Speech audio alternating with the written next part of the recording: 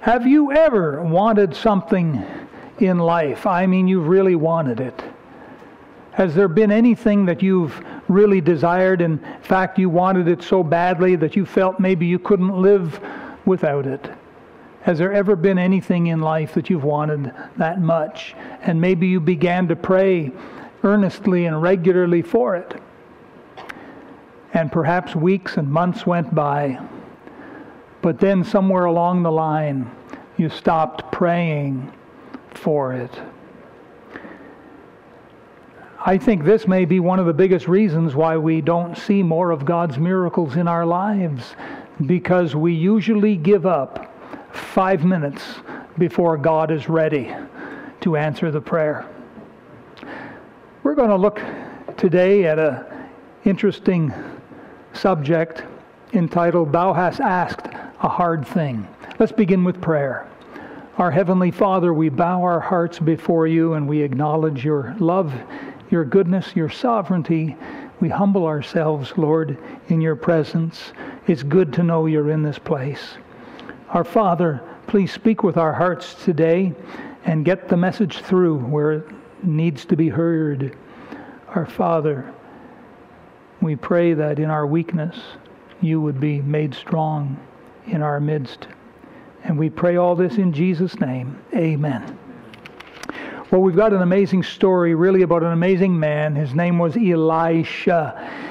There's two prophets. One is named Elisha, and the other is Elijah. And Elisha, whose name means, my God is salvation. That's what his name means. And Elisha was a farmer. That's what he was. Hooray for the farmers. They say, if you've eaten today, then thank a farmer for it. But Elisha was a farmer before accepting the call to full-time ministry to serve the Lord. And his job in full-time ministry was to be Elijah's servant.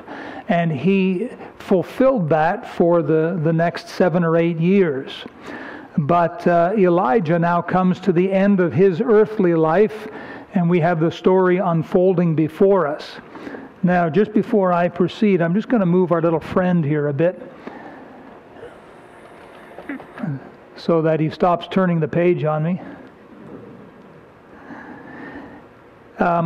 This is an interesting story here where God had basically told Elijah that his time was up, and so he went to Bethel, and Elisha followed him and wouldn't turn back. And then they went to Jericho, and Elisha followed him and wouldn't stay there. He was going to follow the man of God. They came to the Jordan River, and that's where they crossed over. And that's where we find this story here now. This was to be Elisha's final moments with Elijah. In just a few minutes, they would part company, and that would be it. But Elisha was determined he would not leave Elijah. Why was that? Because Elisha wanted something. He wanted something desperately. He wanted it dearly. He wanted it so much that nothing was going to stop him. And Elisha knew that this would be his last chance to get it. Now, in the Bible, you'll find that theme repeatedly, Old and New Testament. You have, for example, the case of Ruth. She was the daughter-in-law to Naomi, and Ruth was a Moabitess, and Naomi was a Jew. And so Naomi was going back into the promised land out of Moab, and Ruth would follow her. And Naomi was persuading her, go back to your people. And Ruth says, no, entreat me not to leave thee, for whither thou goest I will go. Do you remember the story? And it just kind of melts your heart as you see the tremendous love that Ruth had for both Naomi and the God of Naomi. And Naomi's God became her God, the one true living God. You have the story of a blind man who, when he heard that Jesus of Nazareth passeth by, somehow he knew this was his last opportunity, because Jesus was never to go that way again. And so he cried out, Jesus, thou Son of David, which was an expression meaning the Messiah. Jesus, thou Son of David, have mercy on me. And the crowd hushed him, says, be quiet, man. This is important. This is Jesus we have here. But the more they hushed him, the louder he got. He would not be silenced. And in his blindness, he cried out with all his heart and all his lungs, "Jesus, thou Son of David, have mercy on me." And so Jesus stopped, called for the man, and restored the man his sight. We have also the story of the widow. Jesus told us this story of a widow who was unjustly done, and she went to a judge to fix the problem. Now, the real problem was the judge was also unjust. He didn't care for her. He didn't care for anything.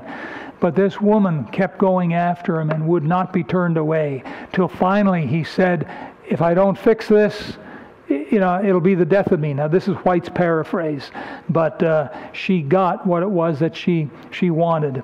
And we have numerous stories in the Bible of pursuing what it is that you feel is good, and pursuing it and not giving up.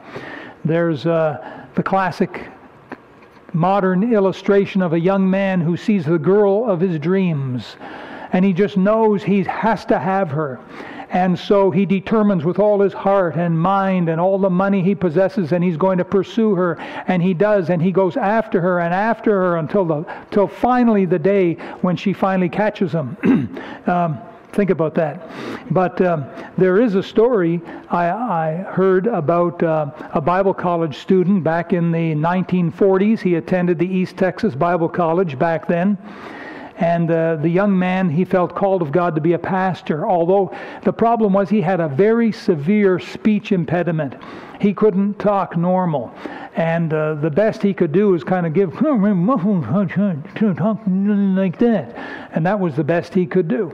He and his friend were standing on campus on the first week there, in the first week of the Bible college, and he saw a pretty freshman walk by, and he looked at her, and he turned to his friend, and he said, "I'm going to marry that girl." And his friend laughed. They were buddies, and he could understand him, and he laughed. He says, "You can hardly speak." And what are you going to do? He said, "Just watch me." And so he went up to the girl, and he got her attention, said, "Would you go out with me?" And she didn't know what he said.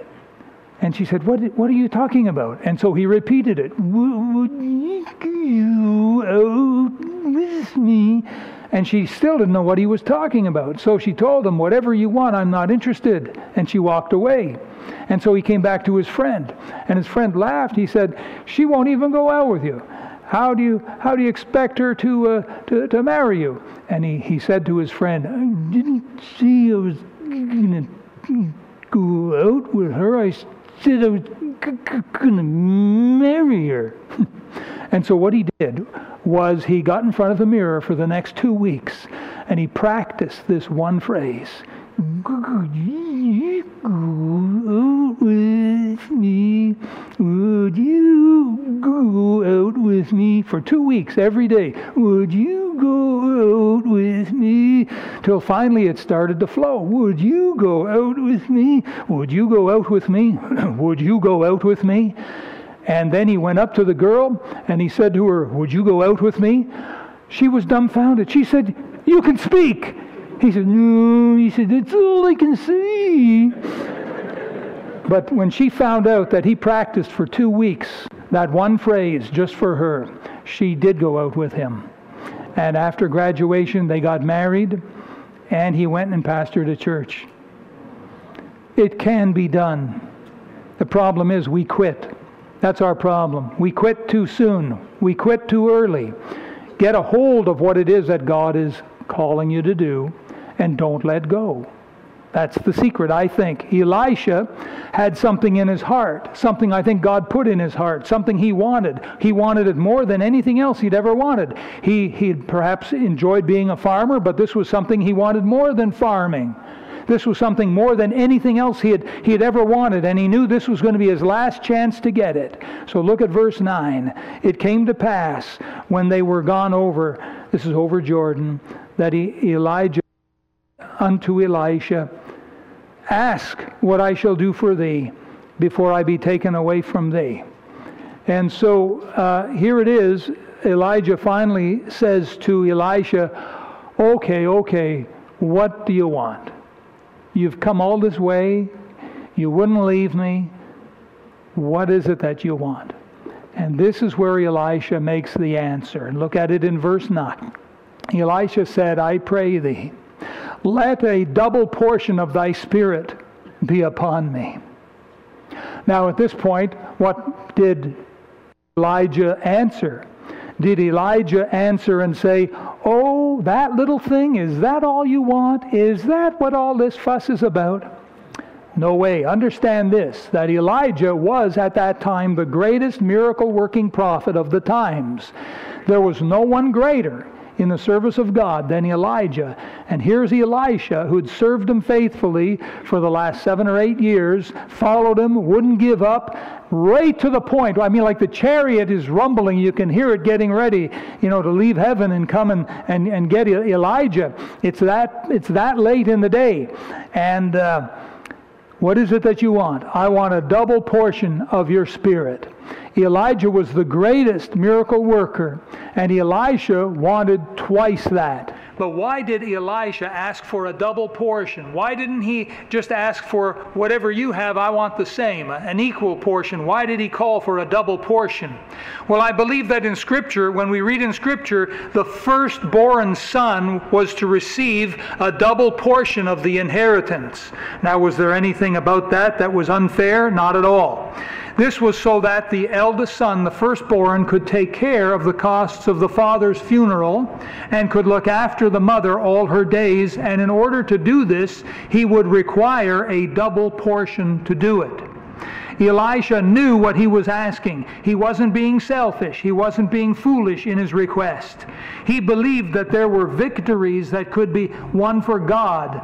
And he knew that God was calling him, and so he figured it all out that he would require twice the miracle-working power that Elijah had, and he wanted in on the action. Now, we've got an illustration of this sort of thing in the Old Testament in 1 Chronicles when Jabez. Now, Jabez was a freedom fighter, and Jabez wanted to help conquer the Promised Land, and he figured that he could accomplish so much more for God if God would bless him. And that's why he made his prayer in 1 Chronicles 4:10, and he said to God, "Oh, that thou wouldest bless me indeed, and enlarge my coast, and that thine hand might be with me, and that thou wouldst keep me from evil, that it may not grieve me." Listen, and God granted him that which he requested. We have the story of Jacob in the Old Testament when he got alone and wrestled with what we believe was the pre-incarnate Christ. And he wrestled all night in Genesis chapter 32. And he said to the pre-incarnate Christ, "I will not let thee go except thou bless me." And God changed right then and there, changed Jacob's name to Israel and said to him, "For as a prince hast thou power with God and with men, and hast prevailed."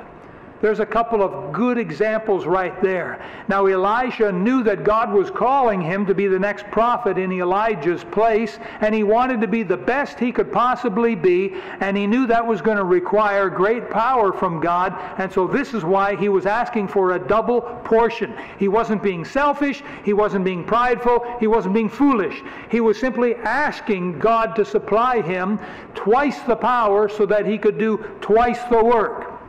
Now, after having asked for a double portion of thy spirit, what do we have Elijah saying to him? Elijah answers and says, "Hey man, no problem, easy peasy." Is that what the Bible says? Is that what verse 10 says? Not at all. Look at verse 10. "And he said, Thou hast asked a hard thing." That's what he said. You've asked a hard thing. Elisha, do you realize what you've asked? Elisha, no one would ask that. You've asked a hard thing. Now, folks, have you ever wondered, hard for whom? Was it hard for God? Oh, God was going to have a tough one with this prayer request. Oh boy, God's going to have to run all around heaven and collect up all the fragments of power and portion and blessing in order to make up this double portion. Was it going to be hard for God? No, because we find that God has all the power and there's nothing too hard for God. It wasn't going to be a hard thing for God. Elijah says, "Thou hast asked a hard thing." Well, hard for whom? Hard for God? No, apparently not, because God can do anything. Well, was it hard for Elijah? Was it going to be hard for Elijah to grant this? No, because really Elijah wasn't the one granting the power. All power belongs to God. It wasn't going to be hard for Elijah. He wasn't called upon to give this double portion. Well, that only leaves one person left in the equation. And who is that? Elisha. It was going to be hard for Elisha. "Thou hast asked a hard thing." Elisha, do you realize what you're asking? It's going to be hard for Elisha. Why? Why would it be hard for Elisha? And I want to suggest to you this is the reason. Because big blessings usually come with a price tag. Big blessings usually come with a price tag. Now I want to invite you to turn into the New Testament with me to the Gospel of Mark, chapter 10. Mark chapter 10.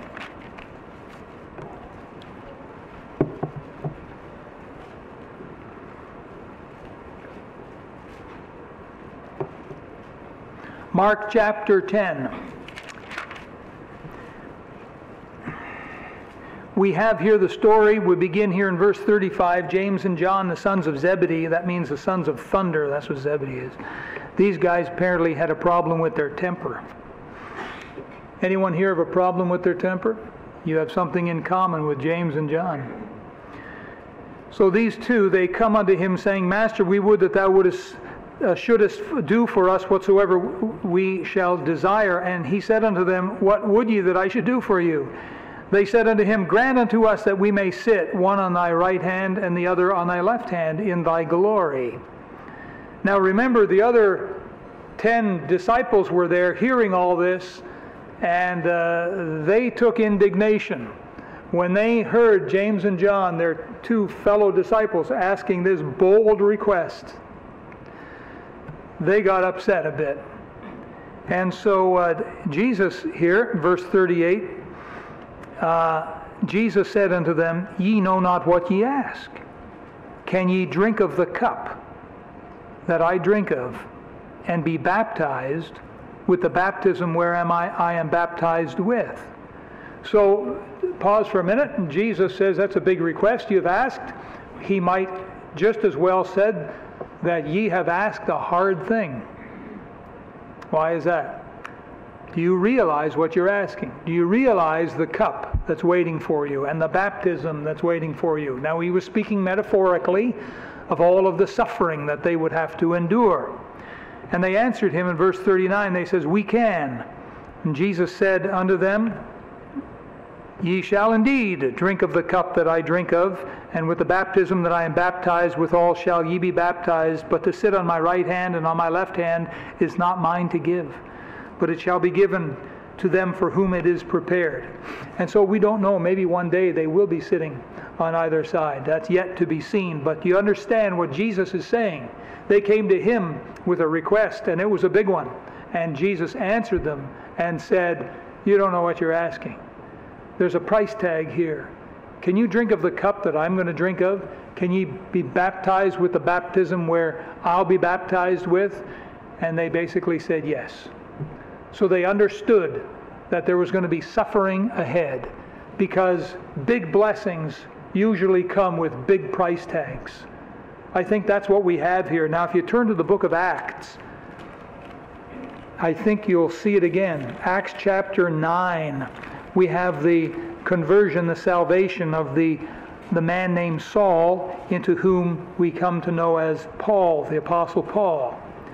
And in Acts chapter 9, God is speaking to a faithful servant called Ananias and telling him to go in and visit this guy Saul. And so in verse 16, God tells Ananias, and he says, "For I will show him how great things he must suffer for my name's sake." If you know anything about the Apostle Paul, you'll know that he was the greatest Christian of the New Testament, the greatest, I think, the greatest of all the apostles. He wrote 13 of the New Testament books. He was an amazing man, performed miracles, including raising the dead. He was a great preacher. He had problems, though, didn't he? He had a thorn in the flesh, the likes of which we know nothing of. We don't know what it was, but it had nothing to do with sin or a sinful habit or nothing like that. It was a physical malady. He had problems also with his eyesight. He had beatings, shipwreck. He was bitten by serpents. You know, he was stoned and left for dead, and on the list goes. He had hardships. He was some of the he performed some of the greatest miracles and did some of the greatest things in the New Testament time. But look at the price tag. You see that? With the big blessings come the big price tag. But I mean, consider him now. That price he paid is all over. It's all done. But forever and ever and ever, he's one of the greatest. Turn to 2 Corinthians, and I think you'll see here in the words of his own lips, 2 Corinthians chapter 12. He gives us a little insight. I'm showing you all this because I want to encourage you to call upon God to do something great with your life. Maybe you might be there thinking, oh boy, if it has a big price tag like that, I don't know if I want to do anything great for God. If it's got a big price tag like that attached to it, I'm not sure that I'm the man or the woman. I don't know if I want to do that, if it's going to cost me something. The cost is small compared to the benefits. The benefits are enormous. In 2 Corinthians chapter 12, we have this story of the thorn in verse 7. And lest I should be exalted above measure through the abundance of the revelations, there was given to me a thorn in the flesh, the messenger of Satan to buffet me, lest I should be exalted above measure. You say, what was this thorn? We just don't know. There's been a lot of speculation, but the truth is, he didn't tell us. God doesn't want us to know. But it was some kind of physical thing, and it was bad. I think that it was way worse than my bad back. It was way worse than the headaches you get. Way worse than bursitis. Way worse than the maladies, the sicknesses, the afflictions that he suffered. It was so bad that he went to God 3 times. Verse 8, for this thing I besought the Lord thrice, that it might depart from me. Verse 9, and he said unto me, God said to Paul, my grace is sufficient for thee, for my strength is made, look, what's that next word? Perfect in weakness. Wow, think about that. His strength is made perfect in weakness. That means the stronger you are, the less of God's power will be in you. The weaker you are, the more of God's power will be in you. That principle is the same today for all of us. And so, in the light of that revelation, watch, the end of verse 9, Paul goes on and he says, most gladly therefore will I rather glory in my infirmities, that the power of Christ may rest upon me. Therefore I take pleasure in infirmities, in reproaches, in necessities, in persecutions, in distresses, for Christ's sake. For when I am weak, then am I strong. And there you have it in a nutshell, folks. God's power made perfect in our weakness. And I think this takes us right back to the principle of Elisha and Elijah. Thou hast asked a hard thing. Do you understand what's involved? Do you know all of what you'll be called upon to do? Back in 1813, a young Baptist minister a missionary by the name of Adoniram Judson felt God was calling him to the country of Burma to become a missionary there. And he followed God's call and he became a famous missionary in Burma. His influence in Burma is still felt down to this present day. Adoniram Judson. But few people seem to realize the hardships he had to deal with. There were no converts. For the first 6 long, soul-crushing, heartbreaking years before the date of his very first convert, his very first person to receive Jesus Christ.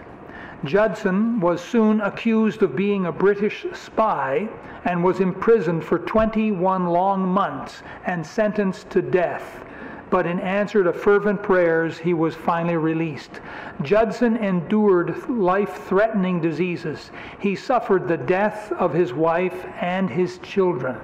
He was all alone and yet remained faithful to God, and he wrote these words, "If I had not felt certain that every trial was ordered by infinite love and mercy, I could not have survived my accumulated sufferings."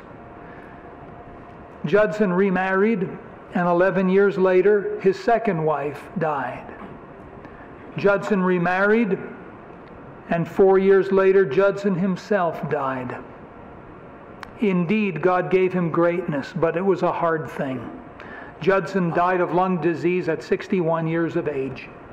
Now we have Elisha standing before Elijah, the greatest prophet of God on earth, saying these words, "Let a double portion of thy spirit be upon me." And Elijah answered him, saying, "Thou hast asked a hard thing."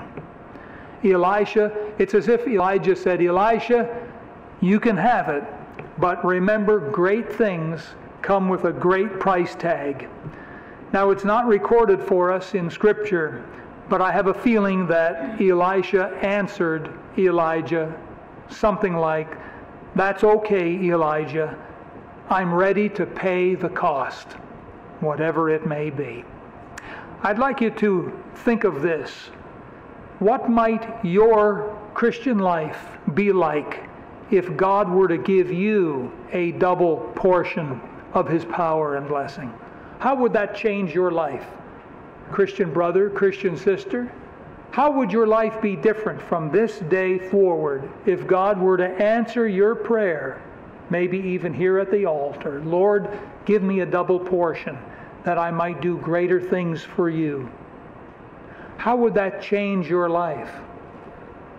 Power, think of it, power for victory over sin. Bad habits and sin that seem to knock you down at the worst of times, now power over that. Power for victorious Christian living. But it doesn't stop there. Power to be a godly witness and to lead souls to Christ, to be a soul winner. Power to lead someone to Jesus Christ. Power for deeper understanding of the Bible every time you open it up. Power in prayer with God and see more answers to prayer. Power to support missionaries when the devil says you can't afford to even tithe. You can overcome the devil with a double portion of God's power and blessing, and you can not only tithe, you can support missionaries, and you can live just fine because it's God coming to your rescue. Power, listen to this, to teach a Sunday school class. Power to help start a second bus route. Power to serve the Lord here at Grace Baptist Church. It's not a hard thing for God to give any one of us power. It's not hard at all for God to do it. But it'll be hard for us because there's going to be a price tag attached to it. And when I talk about a price tag, that's why some Christians back away from the table. They say, well, if there's no strings, if there's no catches, if I can have all that power and do what I want, then count me in. But once you mention a price tag and some suffering that comes along with that power for God, then some Christians back away from the table and they say, oh, you better get someone else. I'll just content myself with my little life the way it is. Can I suggest to you, you are missing out on something. You know, Elisha said, give me a double portion of thy spirit.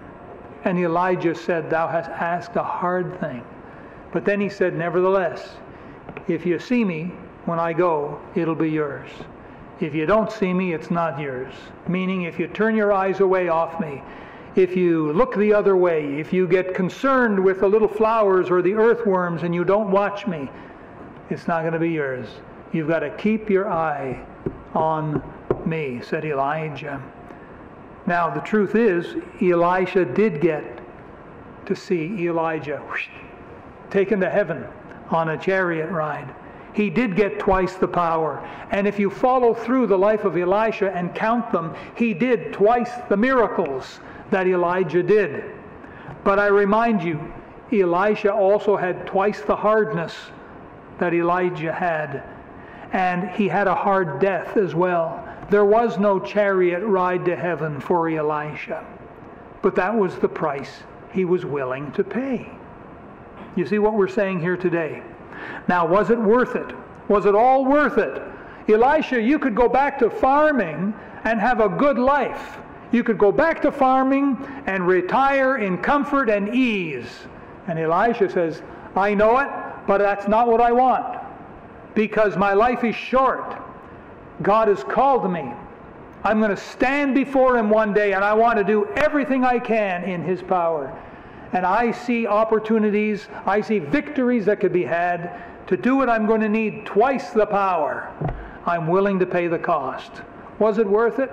It was worth it. 1,000,000 times over, it was worth it. It's always worth it to take God's power and pay whatever cost we pay here on earth. It's always worth it to be an Elisha. Imagine if Elisha had said, well, you got a point there, Elijah. I'm not sure that I really want to pay much more of a cost. See you later. And he would have turned, and that would have been it. By the way, he still had to get back over Jordan. He'd have no power to get over Jordan. He would have had to take a job there, come up with money, pay some boat guy to take him over maybe. But he said, no, yes, I want it. I want it. Now, my Christian friend, do you realize that you have one chance? Do you realize you have one life?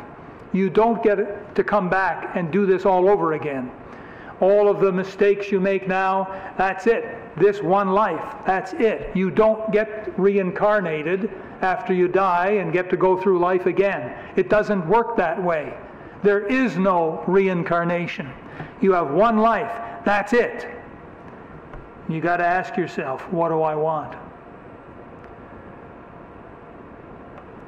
My back's given out on me. I better ask you to stand for prayer.